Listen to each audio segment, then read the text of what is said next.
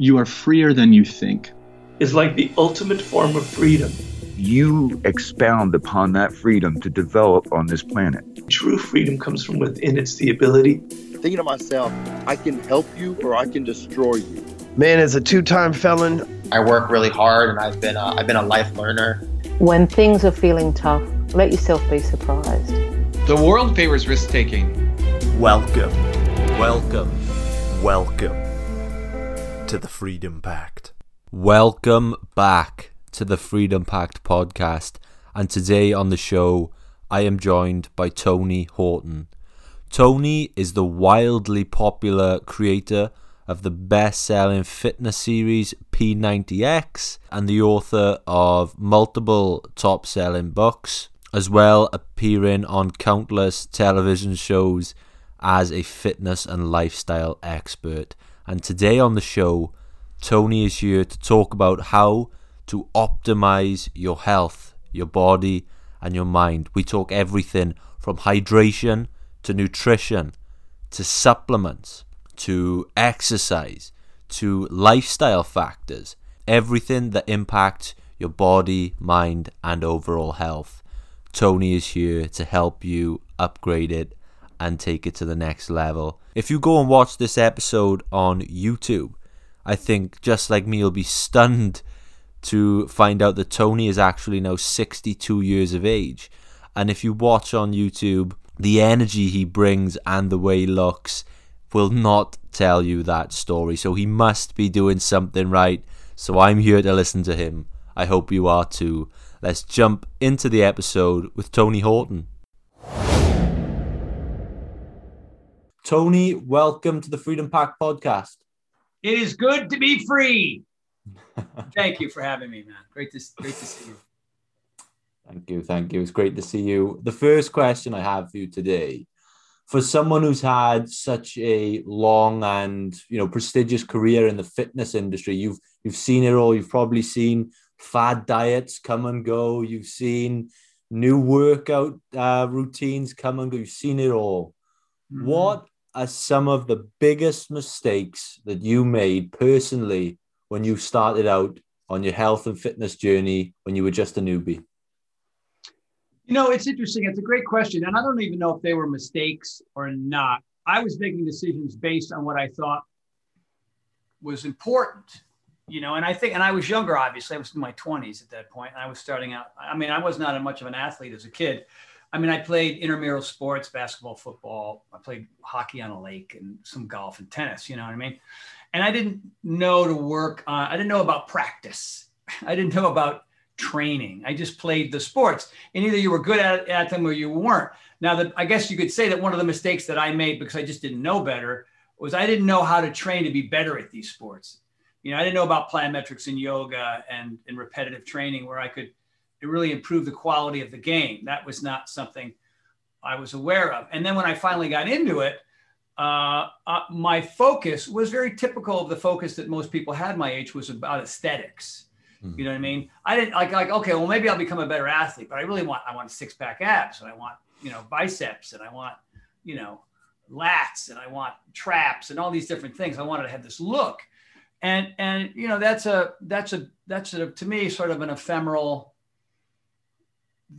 point of view when it comes to being, because the idea here is to get in shape so that you can do well and be fit and not be vulnerable. But when you're younger, you're just more durable in general. You know what I mean? You're, when you're in your 20s, you've only been on the earth for so long. And so your body can recover faster and you can handle more, and, you can handle a pounding and come back quicker. No, at my age, my perspective and my goals and my reasons why are completely different. So, and I understand that. And that just comes with age. The reason why people do things. But if you're in your late 30s, 40s, 50s, and 60s, and you're still doing it purely for the aesthetic reasons, then if you can sustain that, well, then good for you. But it shouldn't be about that as much anymore. It's an after effect. It's not the main focus. It's like a tertiary focus, not primary focus, right? So, yeah. And I think if more younger people knew that, if they were like, oh, wow, this improves the quality of my brain. It's not only a physical thing, but it's a mental and emotional thing. could be a spiritual thing for some people who are doing, you know, a strong mindfulness practice or yoga or something.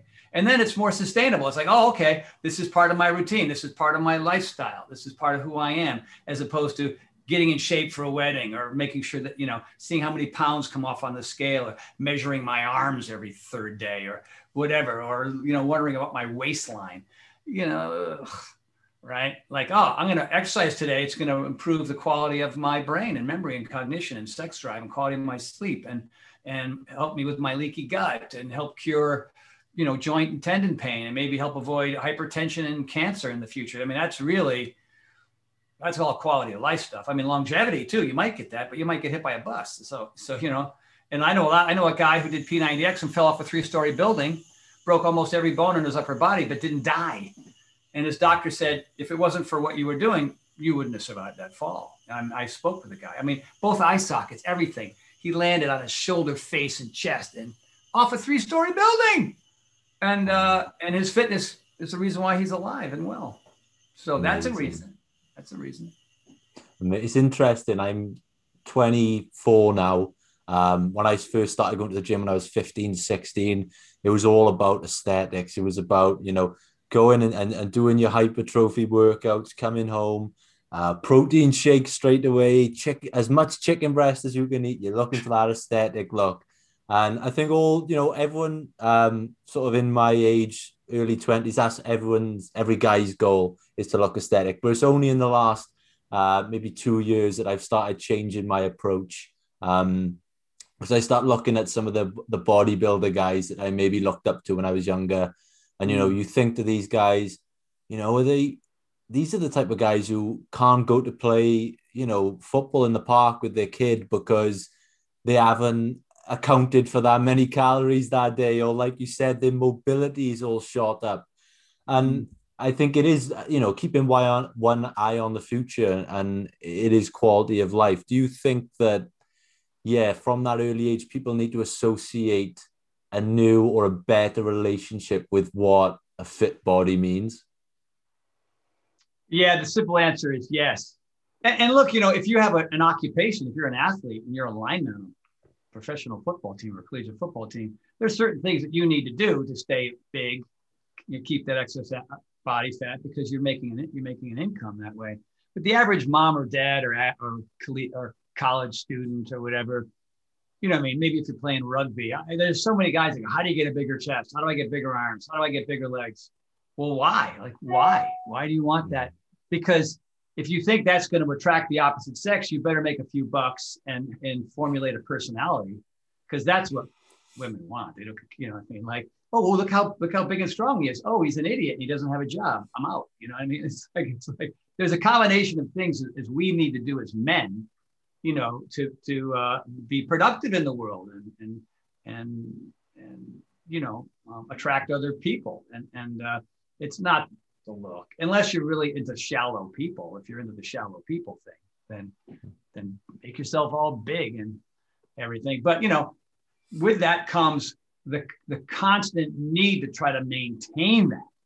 And if you're an ectomorph, like I'm an ectomorph, you're probably an ectomorph, naturally thin, right? There's ectomorph, mesomorph, endomorph. Endomorph are just, you know, Samoans. It's the extreme version. But a Samoan wrestler is an endomorph, right? Mesomorph are just, you know, like muscular guys. Ectomorphs are, you know, Tanzanian marathoners. You know what I mean? Everybody's different. And sometimes you're a combination. Your mom and dad were one or the other, and then you're this kind of combination. So if you're fighting all the time to keep this muscle mass on to try to preserve this look, man, oh man, think how much food you have to eat, and how many shakes you got to drink, and how often you got to go to the gym, and how heavy you got to lift. And by the way, you're always aging as this is happening. And so, oh, there goes my shoulder. Oh, there goes my back. Oh, there goes my knees. You know what I mean? Because you got too into the aesthetics and not into just being fit and strong and healthy and flexible. That's it. I mean, you know, and it's a lot less, the burden is less. It's like, it's more fun to go to today I'm going to do animal flow. Today I'm going to do yoga. Today I'll do some hypertrophy stuff, you know what I mean? Because I still want to do curls and bench press, and that's fine. Right. I mean, you look at P90X, it forces you to work on your weaknesses. You're working on your weaknesses as much as your strengths. And that's why, you know, that's why you become really durable and less vulnerable. And you get this really lean, it's muscular, lean, sinewy, vascular, striated look, which to me, that says you earned it, man, as opposed to just bulking up, you know.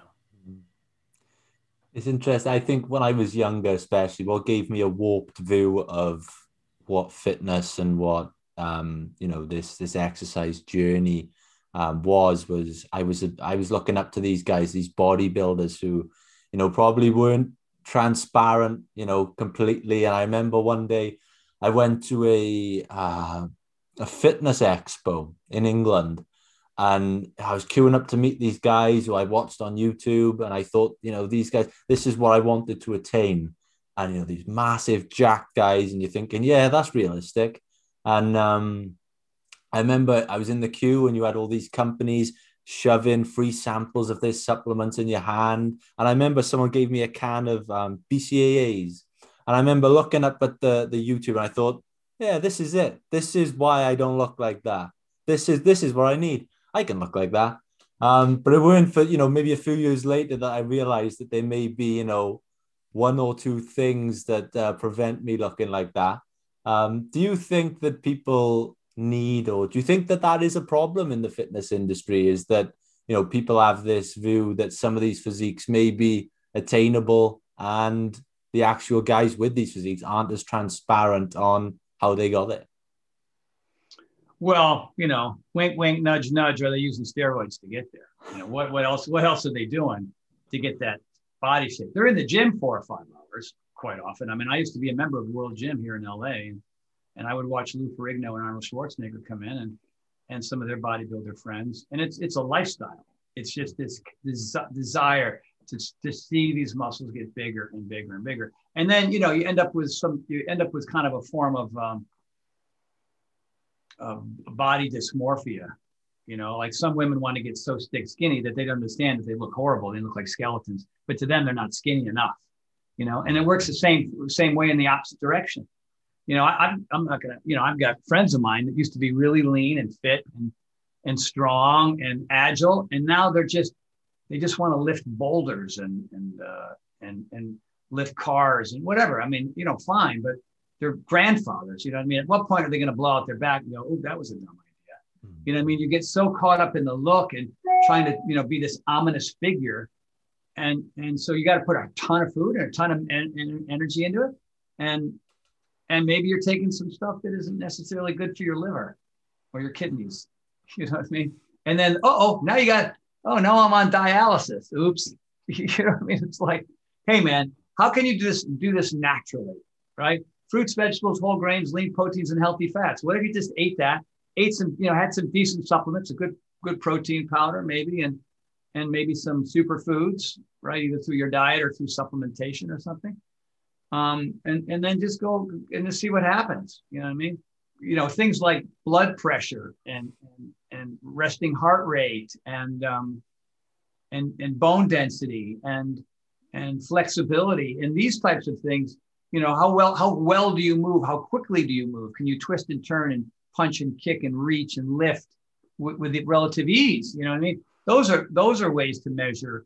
I mean, the numbers on the scale, that's one, but it's certainly not the most important. And for a lot of people, that's all they care about. They get in the scale every morning and their whole day is dictated by the number they see on the scale. I mean, my weight fluctuates 7 pounds for no reason whatsoever, in the course of a couple of days.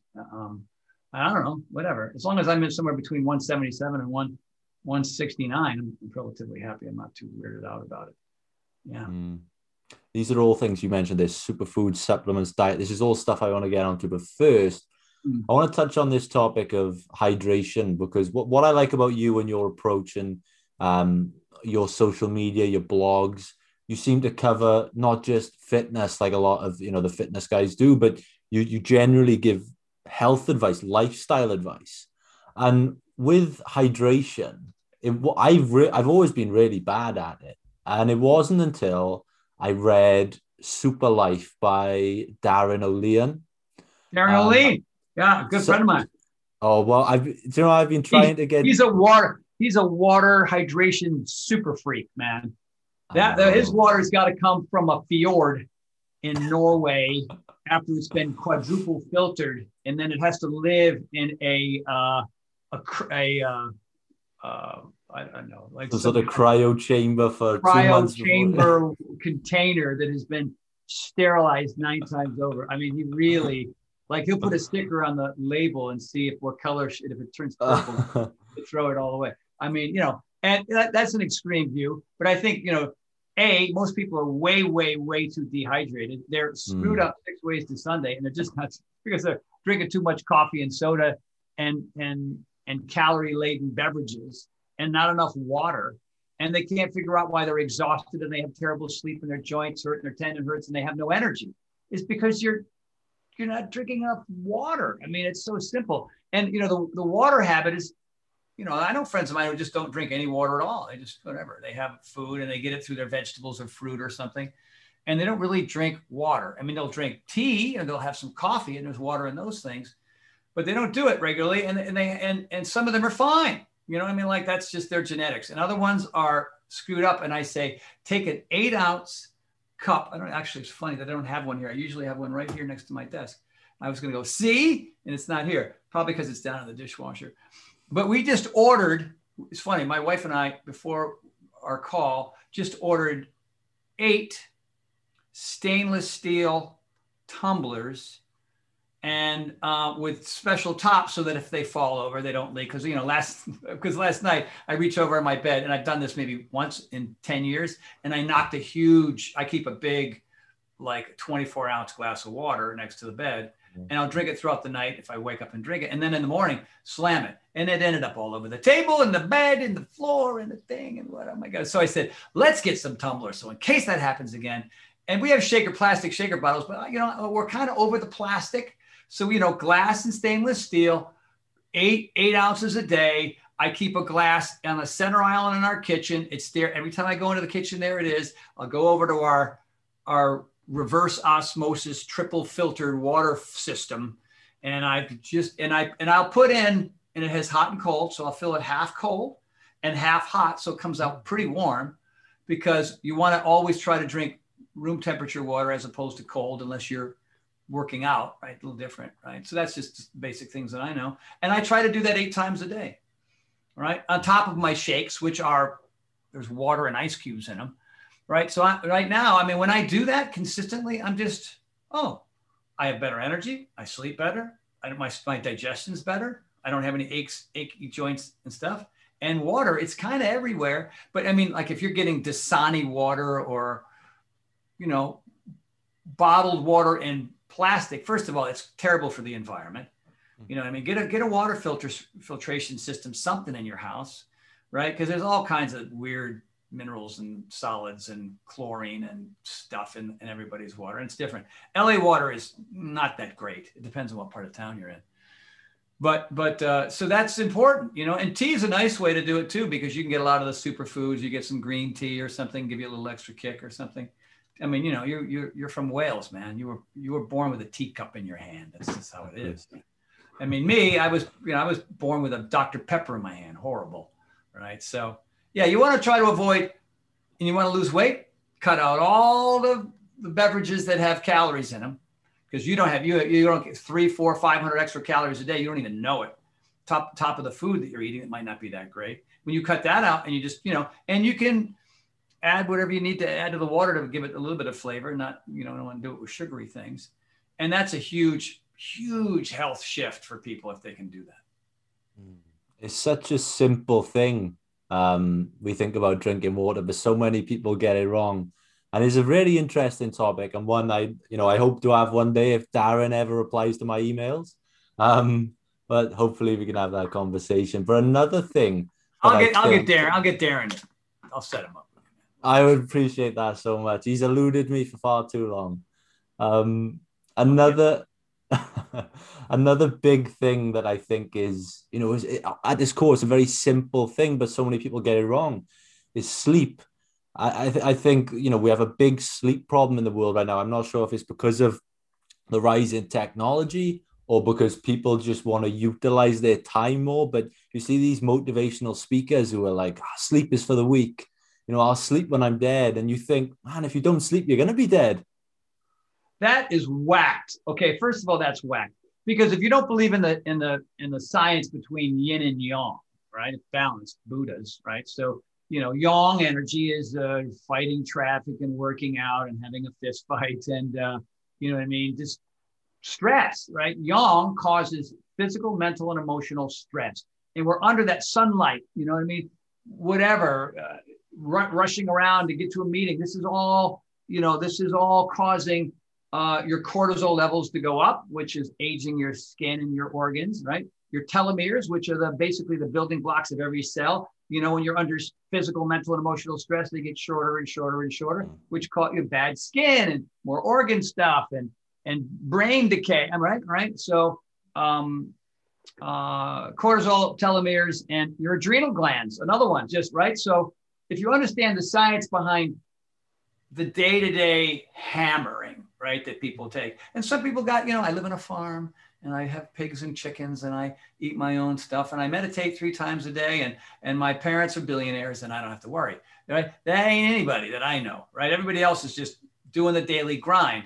And so when you're doing the daily grind, hydration, water is one way to combat that for recovery, right? Meditation, mindfulness practice, going for walks, chilling out, reading a book, playing with your kids, petting your dog, whatever it is, that's another way. Yoga is a active meditation, sense of mindfulness, right? So the pendulum, stress, telomeres, cortisol, adrenal glands fried. Oh, and what do you got? Sleep.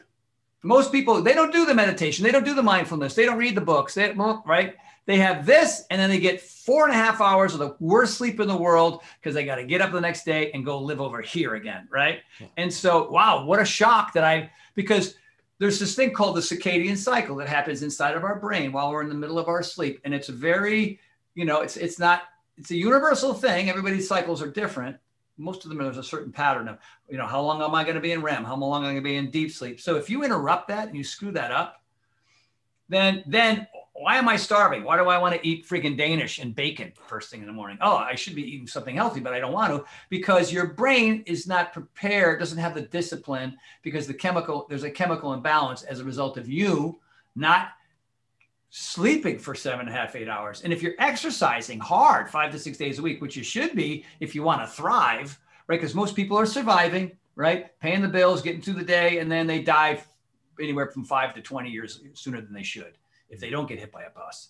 The rest of them who are thriving go, oh, I understand the difference between yin and yang and balance. And I don't want to fry all these things. I want to get the right amount of rest. And so those people go to bed and get my 7.5 to 8 hours of sleep. Now, everybody's different. Some people can do, I got my friend Rami, he's from Lebanon. He watched his town blow up a bunch of times. He moved to America. I don't need sleep. My neighborhood was on fire. Okay. So, and he just goes, but he's got a lot of injuries. I think maybe if he slept more, he wouldn't have those injuries. And so sleeping is the ultimate mindfulness practice. Sleeping is healing. It is the only time that everything shuts off. It should, so that you can repair physically, mentally, and emotionally. So you can go about your day the next day and be productive and be happy and be pain-free, right? And so a lot of people, they need to do simple things like get better sheets, get a better mattress. That pillow that you had since high school, you got to go bye-bye. Get a new friggin' pillow, all right? Get a TV. That you shouldn't get your TV out. Get your phone off. Some people like, ambient sound. Get a fan, get a little machine that makes wave sounds or whatever you need, city sounds. I need pitch black, dead silence, right? That's how I got and I have bamboo sheets and I get new pillows about every couple of years. And my wife and I are on our 4th mattress in 12 years. I don't think I needed to get a new mattress every half an hour, but she's the princess and the pea, right? So that's just that. And this, the atmosphere. What's the quality of the air in the room, right? Do you have a humidifier? Do you have a air filtration thing? These are things that we're like, I don't want to do that. It seems hard. But once you do it, right? Good bed, good sheets, good pillow, good atmosphere, good air, 7.5 hours of sleep. And it's going to take you 2 or 3 weeks to get into a pattern. Because you're going to lie there in bed like, oh my, I'm used to getting 6. And now he wants me to get 7.5. But maybe I don't want to be feeling exhausted and craving fat, sugar, salt, and chemicals all day, and all I got to do is get an extra hour and a half of sleep, I'll freaking lie here with my eyes open if I have to, right? And so lying in your bed with your eyes wide open and not falling asleep is not a time for you to get upset. You're basically meditating. That's a state of meditation. You're still, your mind's going 100 miles an hour, but you just start breathing. Like, how do you combat that? You just, and your mind's still going to go because you're used to being up. I'm supposed to be up right now, doing something on the laptop, on the phone, texting my girlfriend or watching some, bullshit television show or whatever the heck it is, right? And so it takes time. Oh, fitness takes time. Getting used to drinking water all the time takes time. It's not like, oh, I'm going to quit smoking, stop drinking, work out 7 days a week and start working for nuns. No, I don't know why that last one, nuns. I don't know why nuns, but I was a Catholic kid. Right. So these are dramatic changes that have to be made, and it takes time to do all these things. And either you trust and believe that what I'm saying is true because you understand as a 62-year-old, you know what I mean? Like, I feel freaking awesome. And I have tons of energy. Not all the time. Sometimes I'm like, holy crap, when did a car run into my body in the middle of the night? Who came in my room and beat the crap out of me? That happens. But at my age right now at 62, I have more energy, I have more enthusiasm. I'm more excited about life. I'm not as fast running. I used to be able to get up and dunk a softball in a hoop. I can't even see the rim now. But there are other things. I can do 35 pull-ups. I can do 80 push-ups. I can do I can go through a ninja course like a teenager. There's things that I focus on that I'm pretty good at my age. And most people at 62 look like my grandfather. You know what I mean? They look like ass and they can't do anything. And if you want that to be you, well, then keep stressing out, not getting enough sleep, letting all those internal organs get fried. And then you're just going to go, oh, I spent my entire life working and now I'm in my retirement years and now all I can do is fish. Okay. Is it, man? I was thinking just as we've been talking, obviously for everyone listening, I can obviously see Tony across from me. And I was thinking to myself, have I done my research wrong? There's no way this man's 62. You must have some longevity secrets behind you. Well, my behavior, who I am, is different than my parents and my grandparents. I mean, I have longevity in my father's side of the family. I mean, late 90s and hundreds, My mother's not so much, a lot of heart stuff and cancer stuff. But my behavior, no cigarettes, no alcohol, no wheat, no soy, no corn, no dairy. Think about that. Like, I've cut out entire categories of food. I don't have ice cream. I haven't had ice cream in friggin' 15 years. I found these gluten-free little low sugar, high fiber chocolate chip cookies. You know what I mean? You gotta have, right. You can't lock it down completely. You need to release some pleasure moments. You know what I mean? So yeah, a hamburger? No. French fries? No. White bread? No. You know what I mean? And so am I the extreme? Yeah. But the payoff is a 12 on a scale of 1 to 5. You know what I mean? Who I am as a 62-year-old is not like many 62-year-olds. Do I dye my beard? Yes, I do. It's looking fantastic, by the way. This is black. This is every color under the sun. This is completely gray, and this is gray and black. But my damn hair, baby, that's all me. Beautiful. That is all me. Look at that. You got some gray ones in there. But you know what I mean? Like, but then again, that's a little genetic too, because both my parents had mostly, my father died at 80, my mother died at 76. But they had a lot of dark hair too, right up to the end. So I got lucky on that. But but it's not, whatever. That's just one tiny little way to measure it. But like my skin, I have some wrinkles and creping, and my arms aren't, and I have, sunspots because I spent so much time in the sun when I was a kid.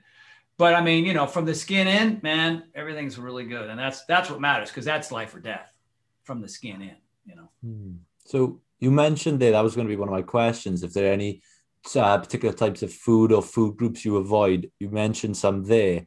I wonder, a lot of people love the topic of superfoods. What are some of your favorite superfoods that you personally try to include in your diet as often as you can? Well, you look at you look at some of the foods that are considered superfoods that I didn't know about as a kid. Chlorella, moringa, barley grass, ashwagandha, wheatgrass, pea protein, maca, acai. You know what? You know what I mean? And you can find those in a lot of natural roots and leaves and bark. You got to travel the globe. Like if you look at Darren O'Lean is the creator of Shakeology, and Shakeology is jam-packed with all that stuff, right? And so it's not cheap because those things aren't easy to find, and to source those and to mass produce those and sell those to a lot of people. You know, that's a $130 bag of unbelievable stuff.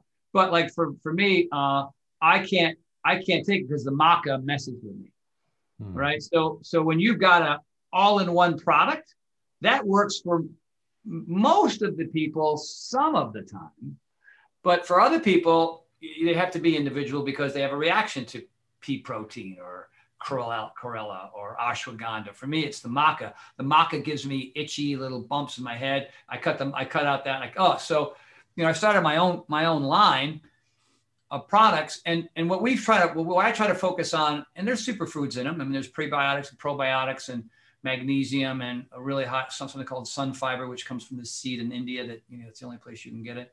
But a lot of people are really short on magnesium, like basic magnesium. Magnesium is super important. Vitamin D for COVID. I mean, there's study after study after study about vitamin D and zinc in high quantities to help prevent the COVID virus. Now, can you just take that and go around and start French kissing strangers? No, right? But it's like, you know, it's really good for your immune system. Vitamin C, vitamin D, zinc, magnesium. These are the kinds of things that I put into my products, plus prebiotics, probiotics, and, you know, broccoli florets and you know, servings of vegetables, powdered servings of vegetables. My protein powders have something called HMB in them. HMB works with leucine. Leucine is one of the branched chain amino acids. So the HMB plus chromium plus vitamin D in the protein powders allows me as a 62-year-old to build strength and muscle size. And they did studies of people who were coming out of surgery who weren't lifting a muscle, who were growing muscle. Because, you know, most people in a hospital after surgery, oh, what do I get today? I get some Jell-O and a ham sandwich on white bread. No, we're going to give you some real science-based HMB protein powder, right? Because if you're taking something specific to help muscle growth, duh, right? But what if you're also exercising, lifting, and doing hypertrophy and body weight stuff?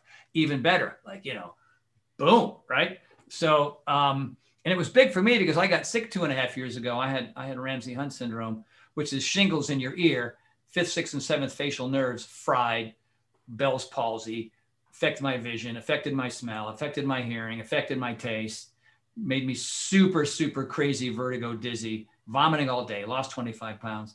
So I had sort of this exaggerated version of something called sarcopenia, age-related muscle loss. So all the superfoods in the world weren't going to help me, man. You know what I mean? Like, you know, I could do my chlorella and whatever else, and those are good for my, you know, because of the vitamins and nutrients that come from those things that you might not get in your regular diet. That's why superfoods are so popular. But where's your magnesium, fiber, and protein? You know, that's those basic things. And was I going to get that from hamburgers and salads? No, I needed a supplement to help me there.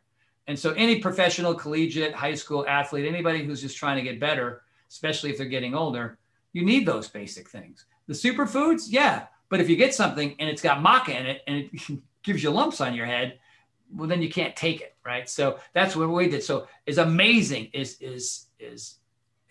Shakeology is, and as many people as it's helped, and how it's improved so many people's diets, it's not for everybody because there are certain ingredients in there that are maybe just too exotic for their digestive system or something, right? So you just got to, you know, like people, they keep doing the same things over and over and over again. Like I did Shakeology. I go, oh, these bumps are just, I don't know what they are. I guess they're just something I got to live with. No, right? Or you're doing yoga all the time. And then, you know, a pull-up is like climbing Mount Everest. You might want to try pull-ups. You might not want to do just yoga. Like, how about spinning? Is spinning the greatest thing?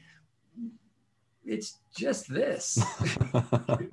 And you're doing this, and you're doing that. Great. Heart, lungs, and legs. That's the foundation of our general health. Heart, lungs, and legs. Running, heart, lungs, and legs. Riding, whatever. But you might want to do other things. I mean, P90X, we sold, sold a bunch and a bunch got pirated, but somewhere along the lines of 11 million copies, because I made you do a bunch of different things and eat healthy food. I mean, fruits, vegetables, whole grains, lean proteins, and healthy fats. Boom. Are you vegan? Are you vegetarian? Are you paleo? Are you keto? I don't know. I eat a well-rounded, we'll probably get into that. I think that's maybe one of your questions coming up, but I can talk about my diet and where I am with my diet and how that seems to be really, I've nailed that right now. So superfood's great. Maybe not for everybody, but remember to get the basics. That would be my answer. Love it. Yeah, you mentioned there, that's quite a hot debate at the moment, these different approaches to diet. It's something I try and ask every health professional that comes on the show, is about this carnivore versus vegan, that these two opposite ends of the scale that just absolutely hate each other. I mean, if you see these guys interact on the internet, it is pure chaos. Where do you weigh in on this carnivore approach and this vegan approach? Is there certain elements we can take from both? What's your approach? See, that's what, for me, I was vegan for a while, and I wasn't personally able to be disciplined enough to be like, it's easy to be a vegan who doesn't exercise. It's harder for me to be a vegan who exercises because, I don't have all these right ingredients in the house. I don't have all these right things in the house, but I got crackers. So, I was a cookies and crackers and chips vegan for the longest time. It's like, I just need calories. And I forgot to soak my beans, or whatever it was. And my wife is not vegan. So it wasn't like she was going to cook vegan meals for me. So I ended up losing weight and getting kind of sick as a result. Right. So, I grew up, I mean, a lot of who we are as adults has a lot to do with who we were as children, how we were raised. Like a lot of kids have peanut allergies because they were never introduced to peanuts early on. And so later when they get introduced later, right. So they're even saying like, you want to give your kids little amounts of peanuts so they don't form these nut allergies later in life. And like, look, I'm not a nutritionist. I don't want to claim to be one. I just can tell you that what works in the kind of nutrition plans that I put together for myself and my fan base. And so like right now we just signed on, I'm doing this Power Nation beta group here. Unfortunately, the signups for that are closed, but it's about 2,100 people. It's just basically, and I used to be doing a test group for P90X or Power 90 or one of my programs.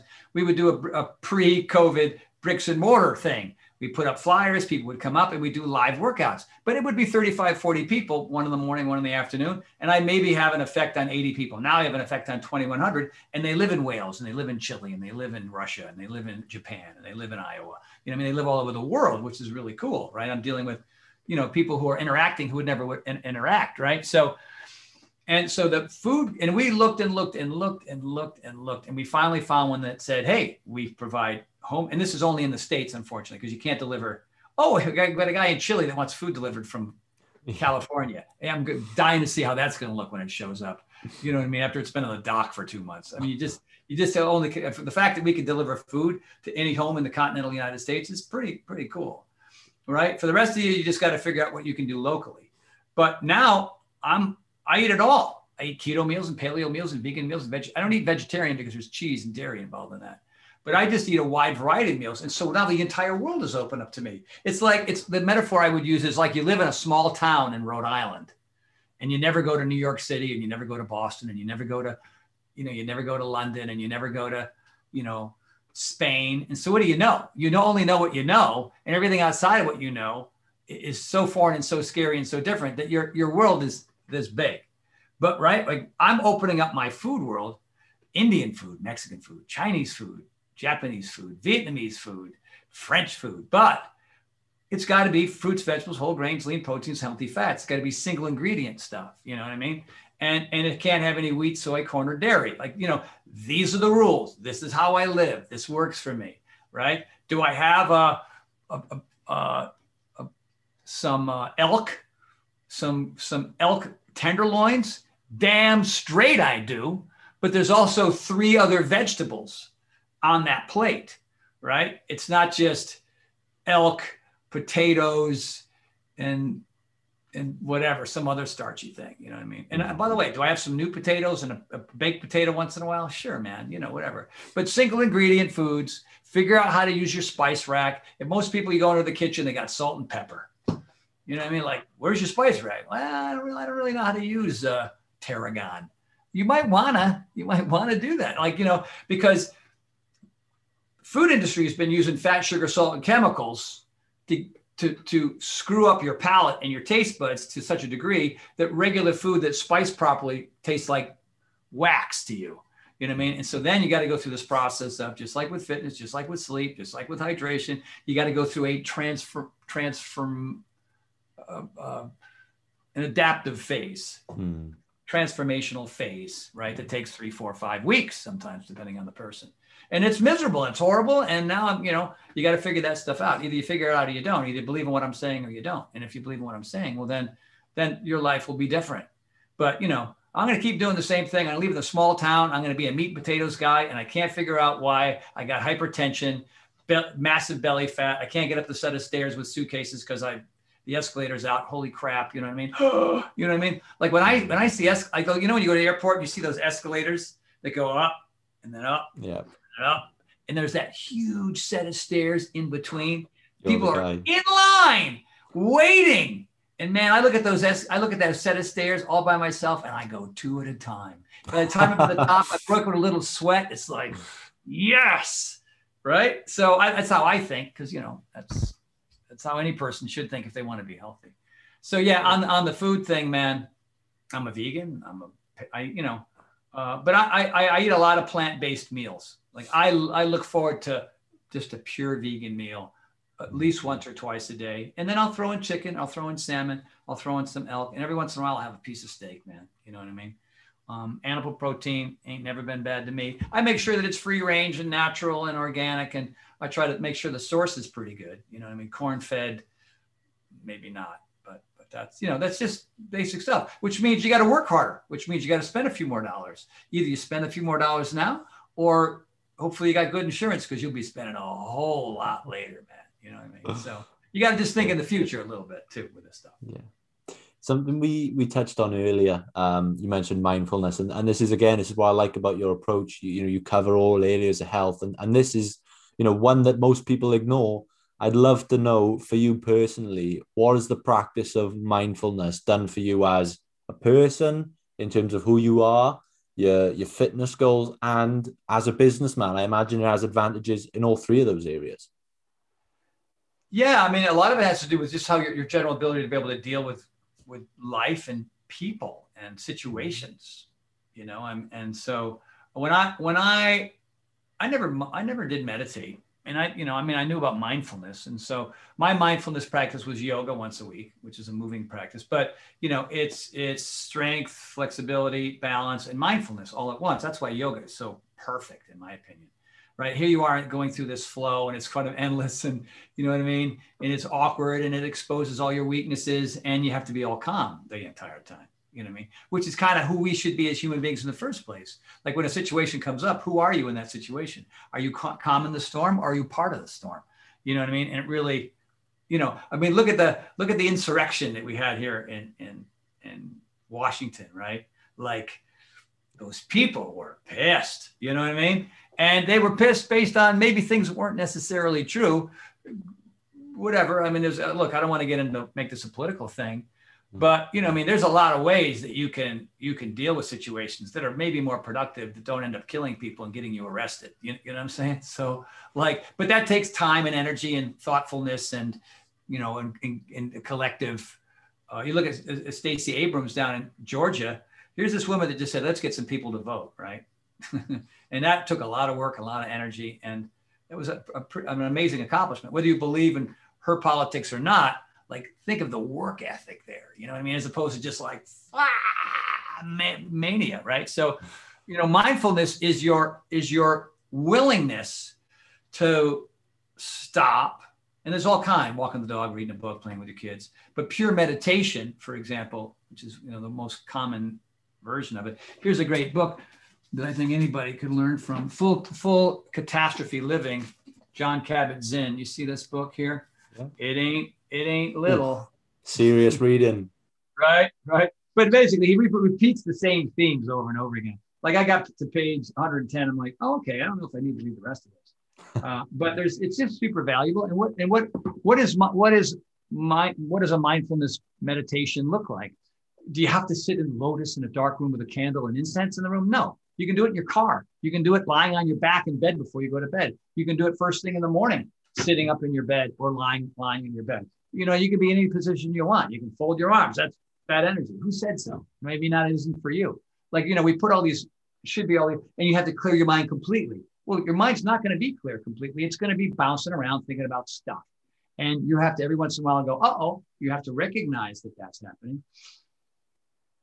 And take a deep breath and let it out. So, a good mindfulness practice is 4x4 breathing, ohms, counting breaths, isolation stuff like, in with the good, out with the bad, going to different parts of your body if you have pain.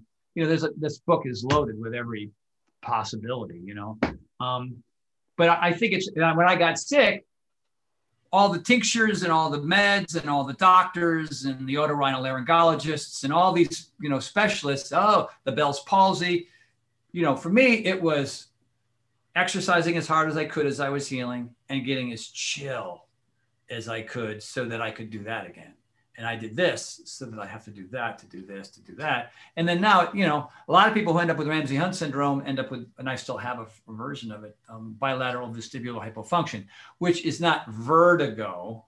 It's more this. Like, when I really under stress, it feels like, I look completely still, but inside my head, that's happening. It's like teeny tiny Parkinson's. It's like PTSD. When I was doing rehab, a lot of the guys that were in the waiting room were guys coming back from Afghanistan and Iraq. You know what I mean? Who got IEDs, right? And they didn't lose an arm or a leg, but they, ended up like 30 feet away on their face somewhere and recovered from that. But their brain, the shock from that, and I had a version of that because nerves got fried from what I got. And so meditation was the only thing that brought me back. And how and when do you know when to meditate? Well, some people schedule it. Like, okay, this is when I'm going to do it. Like they schedule their workouts first thing in the morning, at night, blah, blah, blah. M. Scott Peck, the guy who wrote The Road Less Traveled, very famous personal development, one of the all-time. I mean, this is way before Tony Robbins and Deepak Chopra. I mean, M. Scott Peck was The Road Less Traveled, Beyond the Road Less Traveled, Further Down the Road Less Traveled. I mean, the whole series, right? He meditated an hour and a half every day, and he prayed an hour and a half every day. When he meditated, it was him listening to God. When he was praying, he was talking to God. And that's the way, think about that. That's 3 hours in your day, man. That's a lot of, that's not me. I mean, I do a little 5 minutes here, 3 minutes there, 50 breaths, 5 breaths, but when to do it when you're uncomfortable and stressed out and you don't like the way you feel in the moment. And sometimes you can't because you're in a meeting. And so other times you can't because you're in the middle of playing cricket. You know what I mean? If you're playing cricket, that's probably more mindful because you focus on the ball, right? When you're taking an action, when you're in the middle of doing something, it's hard to meditate. But in those moments and they come all day long. And when they're there, oh yeah. And when you're pissed off or stressed out or angry or frustrated, or you got a problem and it's going around in your head, and you don't know the answer for it. And the answer is like, I got to work harder. I got to think more. I got to talk to more people. I got to not listen. I'm just going to, right? And then the solution is shut up. Love it. And so one of my favorite one is 3-part meditation. And you can do each part 2 minutes, 3 minutes, 4 minutes, 5 minutes, 10 minutes, whatever you want to do. I like 3 minutes each because that means the whole thing is less than 10 minutes long. Yeah. And the first one is just inhalation, exhalation. That's kind of your prep one, right? Just in through the nose, out through the nose, in through the nose, out through the nose. Put tape over your mouth. But it's, if you've got sinus issues, you can't. But it's just, that way you're getting that CO2 buildup, which is really, really good for your, that blood oxygen quality inside your brain. Nose, in nose, out nose, 3 minutes. And then you shift to what I call 4x4 breathing. So it's in through the nose, out through the mouth. And so it's in 4 count. 1, 2, 3, 4. Hold your breath. 1, 2, 3, 4. Let it out through your mouth. 1, 2, 3, 4. Empty completely. Hold that. 1, 2, 3, 4. You do that for 3 minutes. Yeah, man, it's awesome. Right? You feel great. All right. So, and then you do ohms, rolling ohms. You know what an ohm is, right? I'm sure a lot of people might not know what an ohm is. It's just a form of meditation doing yoga. And the reason why ohms are so great is because regular meditation is harder, right? Because you're thinking and you think, like, oh, I can't get this noise out of my head. And so regular meditation kind of gets you there. The 4x4 distracts you because you're thinking about the count and the holding and the thing and the boom and the in and the out and when to do that. And then the ohms, there's the sound that you make and the vibration that happens in your neck and throat that really distracts the mind from going off into crazy land. So an ohm is, you can do lotus, you can do prayer, you can put your hands in your lap, whatever. You can sit in a chair, you can sit in lotus, sit with your legs folded and whatever you want to do. Whatever you want to be comfortable. I don't recommend doing this lying down because you'll fall asleep before you get to the ohm sometimes. But an ohm is just saying the word home, H-O-M-E, without the H. Start with the lips together. And then you want to open up your mouth. I want to be able to see the back of your throat. I want to see those molars. And you're not screaming and you're not yelling. It's coming from the diaphragm, coming deep and letting it out. And then when you go, oh, and when you run out, eventually because the lungs are going to run out of air, and then oh, and then when you're done, take another deep breath. Oh, another one. Oh, right. And so they're long and loud, long forever. And I've done this forever. So whenever I do one, I'm the last guy in the room. Still, oh,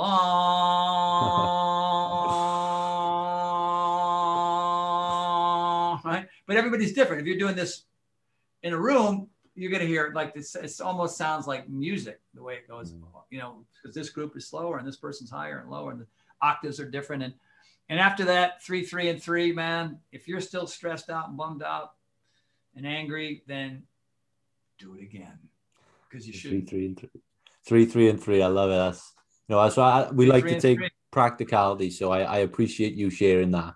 Everyone go and try that out now. Simple. Try. I mean, I've never done anything like that before in my life. Well, are you stressed out? Yes. Try it. Or take a nap. Naps are nice. You know what I mean? But naps, I don't know, not as productive. I've got our 3 final questions for you. Now I can see behind you there are plenty of books behind you on the shelf for those watching on YouTube. What are some books that have impacted you throughout your life? Well, Full Catastrophic Living. Here we go, man. I'm going to pull it right out. Just talked about it. The Road Less Traveled. M. Scott Peck. I wrote him a letter. He wrote me back. This book blew me away, man. Blew me away. What else? So I'm going to get into the personal development stuff to all classic Dan Millman. This is the warrior athlete, but his original book was called The Peaceful Warrior. Dan Millman, friggin' awesome. Mind, body, spirit, baby. Good stuff. What else we got here that I think is really, really good? John Ratey's book, Spark. The Revolutionary New Science of Exercise and the Brain, baby. I'm telling you, man. Another guy, Harvard professor, friend of mine, signed it. See it right there? Beautiful. It's really cool, man. Yeah. He saw me reading this book. My sister took a picture of, we posted this picture of me reading it on the beach. I was just on the beach and I was reading the book and I was like, I held it up and then he contacted me through social media. So the power of that. Awesome one, man. Let me find one of the all-time great. Here we go. I know where everything is here. The Magic Lamp, right? This is really a phenomenal book. So if you're kind of struggling with who you are and where you're going and why the hell you're on this earth, goal setting for people who hate setting goals. Really amazing. This book helped me figure out to be this guy. I would have been a waiter and a carpenter or something, which would have been fine. You know what I mean? But now I have this amazing impact on people. I took a lot of notes in this book, man. Really, really, really powerful book. I don't know if I see it here. The 4 Agreements. Brilliant. You know that book, 4 Agreements? Don Miguel Ruiz. If you say his name fast, it sounds like Dom DeLuise, who's an old actor who I used to work for, actually. And on the adventure side, these are the adventure books, man. If you just want page turners, Iger Dreams, John Krakauer. Friggin' awesome, man. These Joe Simpson books, here's 2 of them. Oh my God. If you just want to go, what? Touching the Void. They made a movie out of this. True story. Amazing. The harrowing first-person account of one man's miraculous survival. Joe Simpson. Really good. And there's other one here. These are a series of stories with photos of just his life, man. Joe Simpson, tremendous writer, mountaineer. The Game of Ghosts. Actually, this is the sequel to Touching the Void. So, of course, I had to read both. And then one of the all-time greats here is, if you haven't read this book, and this is the rebuttal book, but both these books are based on the same story. This is Into Thin Air by Jon Krakauer. I bet you a lot of people you ought to have read this book. Holy crap about that. All these people that died on Everest and what happened. Yeah. These two separate mountaineers that were running these businesses up there, and it became super competitive, and a lot of people died that week. Yeah. And then Krakauer kind of throws Anatoly Bukharev under the bus a little bit in this book. Not much, but he's like, and so Bukharev's like, no. I'll tell you what really happened. And so you get two perspectives about the same exact climb, which is pretty good. And I could keep going, man. Here's another great one, man. Eckhart Tolle. Everybody knows Eckhart Tolle. Yeah. Awakening a New Earth, the Power of Now. Right? Yeah, right. So, and it's so funny. Right. Every once in a while, I like to go back and reread some of these things. You know what I mean? Oh, wait a minute. Oh, and then here we go. We got to mention Richard Carlson. You guys know Richard Carlson? His Don't Sweat the Small Stuff series. This is the first one. Just don't sweat the small stuff. And there's don't sweat the small stuff in relationship. Don't sweat the small stuff in business. So, and these are just really easy, quick reads, just some great practical stuff. Richard, he passed away. And I became friendly. His wife found out that, I was a fan, and I communicate with his wife. So sad. He died young, man. Such a bummer, man. But yeah, good dude. Great stuff. Hey, I appreciate you grabbing the books off the shelf as well. Yeah, I mean, when you see them, I can mention them. But Don Miguel Ruiz's book, The Four Agreements. You know what? I always lend it out, then I have to go buy another one. Here it is. Oh, wait. Oh, I got to mention this one, you guys. Wait a minute. So, this is what the Four Agreements. That's the Four Agreements. Don Miguel Ruiz. And then this book will blow your mind. I think everybody on earth should read this book. Man's Search for Meaning. You read this? Yeah. Viktor Frankl, man. Great book, man. He's out in the cold, bare feet, digging a hole. Nazi hitting him upside the head with that thing, and it turns out he goes, I love that Nazi. Like, I'm in Auschwitz right now, and I love my captors. Like, how do you get there? Like, I'm in traffic, and I'm pissed off, and this guy? Another level. And his techniques on how to just sort of, oh my God, I underline almost every paragraph in this book. So they're stacking up. I'm gonna put those away. So there you go, man. All right, that's the book list. I appreciate the best book answer I've had. I've never had someone pull them off the shelf. I appreciate the effort. The penultimate, I have two questions left. The first one are, if you could issue a message or a lesson that you think every person on the planet could benefit from, you could get the message out to everyone, what would Tony Horton's message to the world be? Well, I have this registered phrase: do your best and forget the rest. I'll expound on that a little bit too, but do your best and forget the rest is if you look at the Four Agreements, right? One of the agreements is do your best. You know what I mean? And I was really inspired by that chapter quite a bit. It's called Always Do Your Best. I mean, the Four Agreements are: be impeccable with your word, don't take anything personally, and don't make assumptions. And it's interesting because my philosophy is very similar to those four, and then always do your best is the last one. So, another one that I like is the past is history, is the future is a mystery. Can you live in the moment? Right. So like everybody's like, they're constantly comparing to right now to whatever that was, whether it was good or bad. And that screws up here.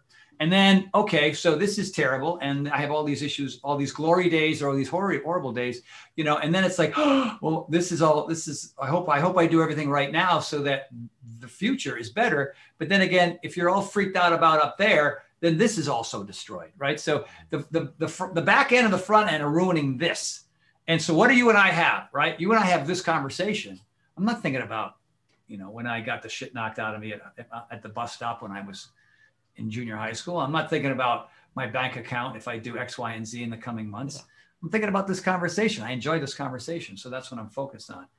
The other thing is not to be attached to the outcome. I know this is a series of things, but we're so hung up on making sure that we do everything right now. And we get this outcome that, trust me, man, 95% of the time never quite turns out what you hope. You know what I mean? God, I'm going to score 5 touchdowns today. No, the coach didn't even put you in the game. Right. So then that's another thing about just sort of being in the moment and being okay with what's actually happening right now. Right. Reality is that thing that's actually happening as opposed to your fantasy version of it. Right. So keep your expectations down and then you'll surprise yourself and that'll be really nice. Don't, you know, like when I was on QVC, you know, QVC here in the States, I don't know how many people were looking in, 15 million people around the world or something, you know, and they said, are you nervous? And I said, no, I'm not really that attached to the outcome. Right? It's not my job. My job is to go in there and talk about what I know about. And if we sell a bunch, great. And if we don't, we don't. If we sell a bunch, they invite me to come back. If we don't, then I don't come back. Then I guess I'm supposed to be somewhere else doing something else other than flying to Philadelphia and then going on TV to sell P90X. You know what I mean? So, but you know, you want to be prepared. You want to be, you know, I mean, organization gives you the freedom to live the life you've always wanted. So if you're organized and you got your act together and everything is, you're not in a scramble, you know, these are the simple things. I wish I could give you sort of a simple phrase, but these are sort of the philosophies that I live in. You know, what's your purpose, plan, and accountability? What is your purpose? Like, why are you here? You can get The Magic Lamp by Keith Ellis and you can figure out who you're supposed to be. And then you're going to have more enthusiasm and excitement about getting up in the morning, going and doing it. But if you're working for the man in a cubicle when you're staring at a fig tree that's fake, and you're doing that underneath neon lights all day, then maybe you should get a hobby. You know, I mean, one of the great stories is there was a guy, great accountant, really good at his job, moving us up and way up in the company, family, kids, you know, he had a nice home, everything was fine. But he was a number cruncher and he was just good at numbers, but he hated his job. So he was at the bike shop on Saturday and Sunday, just hanging out, you know what I mean? Talking to customers, talking to the manager. And so his wife is like, geez, he works so hard. He provides such a great life. If he wants to go hang out at the bike shop, then let him. And so the manager said, dude, do you want a job here? Because you know more than half of my staff, you know? And he said, well, I don't know if my wife would let me. She says, you're there anyway. Just why don't you get paid for it? You know? And so he started working on Saturdays and he started working on Sundays. Then 5 years later, he owned the place. You know what I mean? Because he had all the number knowledge to be able to figure out, hey, you know what? And then the one guy finally said, the manager and owner said, hey, we're going to sell this place. You want to buy it? Because, you know, and the guy, whatever, he put the finances together and he owned it. And now he runs the bike shop. And so that's the thing. Like, you might not have a job that you love. That might not be your raison d'etre, as the French would say, the reason for being, but you might have a hobby. Like for me, I was an actor, but I was a trainer on the side. And I'm going to do this for a while because I'm going to be a movie star. I'm going to be Tom Cruise and Jim Carrey all wrapped in one. I'm going to be like a dramatic movie star comedian. That didn't work out. You know what I mean? So I had all this on camera knowledge, plus I was training people. So when it was time, boop, boop, boop, boop, boop, this guy was an accountant. The shop came available and he owns his bike shop and he runs it smoothly and people love him because he loves that. Right. So these are things that you figure out. He figured out his purpose. What's your plan? You don't have a plan. You know, if everything is last minute and you're winging it and you don't schedule stuff, and especially workouts, you know what I mean? Are you going to work out today? I really want to. What are you going to do? I don't really know. What time are you going to do it? I haven't figured that out. You're screwed. You're screwed. You better know exactly what time. You better know exactly what it is. And you better have a coach, a mentor, or a teacher, or a program that you're digging, that you want to show up and do. Because if it's the same boxing class where you hate, or you bought the Peloton because you bought it, and after 2 months, it's like a freaking clothing rack, well, then put it at the bottom of your driveway and sell it to somebody else and do something new. You know what I mean? And accountability, like, why are you accountable? We're accountable to our survival life, right? We're accountable to that because we have to eat and we have to we have to have a roof over our head, right? And so we do all the minimum to do that, and then we die. Wow. You look there, you look down at the coffin and go, man, I always expected more out of him. You know what I mean? So if you want to survive, the foundation is health and wellness. That's the foundation. Because of the norepinephrine, the dopamine, the serotonin, the brain-derived neurotropic factor, and because of the energy, enthusiasm that it gives you to be able to get outside your comfort zone all the time, right? So they look at you, then the 8,000 people that are at your funeral go, damn it, he changed the world. Because he wasn't a fat ass who ate fat, sugar, salt, and chemicals, who was not organized, who didn't plan anything and didn't have a purpose. You know, like, duh. Life is math, man. And once you figure that out, it's a lot easier. But it's that transitional period, right? Between loser to winner, man. It takes time to go from. Because I was a C- student with a speech impediment who hated work, hated exercise, didn't like people. You know, a speech impediment. You know how brutal that was every day at school? Look at him. He's an idiot. You know what I mean? That was awesome. I don't have it anymore because I worked my ass off to get rid of it, you know. And you can overcome anything, almost anything, I'm telling you. Well, that was the long answer, but you get my point. A fantastically passionate answer, and you clearly demonstrated that you do not have a speech impediment anymore. You speak very well. When I'm tired, every once in a while, it'll come out. But I'll usually make a joke. I've done it on stage, and I'll turn to the audience and I'll go, "Hold on, I'll do like this little backward verse. What I meant to say was," and then I'll just get into it. Tricks of the trade. The final question I have for you. So for myself, what makes my life worth living at the moment? Look, I have a conversation with someone like yourself, fills me with energy. I can put that out. Someone might listen. It might change someone's life, could affect someone's life, makes my life worth living. But for you, for Tony Horton, right now, what makes your life worth living? I like helping people. My purpose is to help people find theirs. You know, I mean, everything we've just discussed, you know, a lot of this could be, oh, I already know all that. I don't practice it, right? Or I never heard half of that stuff. Maybe I should practice it. You know, that, like, if we have this conversation has an influence on one person, and that person knows other people, and it had a person, I mean, I've done that millions of times, right? So that's humbling, and that's incredible, and that's amazing to me, like little old me, you know. But I just kept reading these and going to the gym. You know what I mean? That's all I did. I kept reading stuff. I kept doing what was in the books. Oh, I'm not doing that. I need to do that. Oh, I'm going to go to the gym too. Oh, you know what? I should probably get off the burgers and the fries, you know, and the weed, and go do something that's going to help me be a better person. So, you know, they call it self-help, but I don't like that term because it's too much about this, right? I mean, pure altruism, personal development, which is another term for it, is a growth process so that you get your act together enough so that you can begin to disseminate that information to others who are willing to listen. Because the worst kind of advice to give is the kind that's never been asked for in the first place, because your greatest intentions are received with resentment. So you got to know who your audience is. Like, Mom, I just learned all this stuff. You know, it's like learning a new word. You know, Packermandandic, and being expecting everybody else to know what the hell you're saying. You don't know what Packermandandic means? I learned it 8 seconds ago. That means you should have figured it out. You know what I mean? Yeah, it's like, no, I don't know that word, and I don't know that lifestyle, and I'm not ready to learn it. So leave me the F alone, right? So that's just an important lesson. That's number one, right? You know, number two is just hanging out with my friends, man, and training really hard. I got a ninja course in the backyard every Sunday. You know, right now with COVID, it's like 2 or 3 guys. It used to be 10 or 15, but we've got the numbers down. And some of my friends are like, masks, COVID, it's fake. All right, then you guys go do what you're doing over there until one of you gets so freaking sick, and, you know, and you learn your lesson. But for me, you know, that's it. Just like today, I got to work out this afternoon with my friend Scott, and we are going to just, Scott, how many reps are you going to do? Oh, 25? I guess I'll be doing 26. You know, like that kind of fun, that little tete-a-tete with the fitness, right?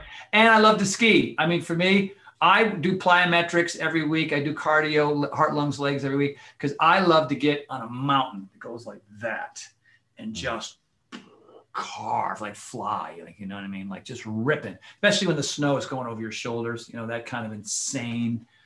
To me, it's, you know, if they don't have that in heaven, I ain't going. If they got that, if they have powder skiing in hell, I'm in. You know, I'll put up with the rest. So that's it. And my wife, I love my wife. My wife is my best friend. I got married at 55 and I waited long enough to find just the greatest gal. And still 12 years in, you know, we were married 5 and together 6 before that, 6 or 7 now. She's just my friend, man. My job is, I turn to her and I'll say, what's my job? And she'll go, to make my life awesome. I go, damn straight. That's beautiful. Make her life awesome. And as a result, I get it back. You know what I mean? I get it back. Beautiful. And that's rare. You know, a lot of couples are still doing this after, you know, and it's just like, it's just being selfless. You know, I walked downstairs and I said, hey, when do you want your 20-minute foot massage? And she looked at me like, what? You've been so amazing lately. I mean, she's just been knocking out of the park. I go, you tell me, hands are ready. Get the lotion. What do you want? You know what I mean? Like, you know, it's like, I tell it to my friends, like, Horton, you're such an asshole with that. Because you tell my wife that, and it's just going to go like, I go, well, dude, you want happiness or not? Then get out the lotion and rub your damn wife's feet. That's how this works. All right. That's how this stuff works. You know what I mean? So, and then it just comes back in spades, man. I mean, it's like, you know. Beautiful. So for everyone who's listened, watched, they might want to find out more about yourself. They might want to follow you, get into some of your material. Where's the best place they can connect with you, follow you, check out your work? Go to TonyHortonLife.com. That's TonyHortonLife.com. And then you'll see the Twitter and the Instagram and the Facebook and the website and the live events, which we've had to kind of put on hold because of COVID. But we usually do a ski trip, and then we do, like, you know, these events here at the house called the Paragon event. And we've had 6 of those. We're not going to have the next one until October. There are spaces available. A couple came in from London, a couple came in from Kuwait. You know, you can come in from anywhere you want, man. And it's a 4-day immersive event. Like everything we talked about, plus the exercise, plus meditation, plus, you know, in the pool, underwater pool stuff, ninja stuff. It's just a yoga. I bring in all the top experts, Olympians, yogis, and we just put and we go to the track at UCLA track, and we work with a 2-time Olympian, Tasha Danvers. It's just really one of those eye-popping, unbelievable. My seminars are pretty lively too. So awesome. Tony Horton Life, TonyHortonLife.com. TonyHortonLife.com. Tony, thank you so much for joining me today. It's been a really good hour or so. I haven't stopped smiling. Thank you so much for making my day brighter, man. Young man, thank you for providing this platform. I really, really appreciate it. This was really fun. Great questions, because a lot of times I get some bonehead questions about stupid things. And these were all well thought out and a wide range. So kudos to you. Thank you so much for listening to this episode of the Freedom Pact podcast. We'll see you right here again on Friday with another episode. Until then, if you'd like to check out the interviews in video format, please subscribe to us on YouTube at youtube.com/Freedom Pact. It really would mean the world to us. Thank you so much for listening today.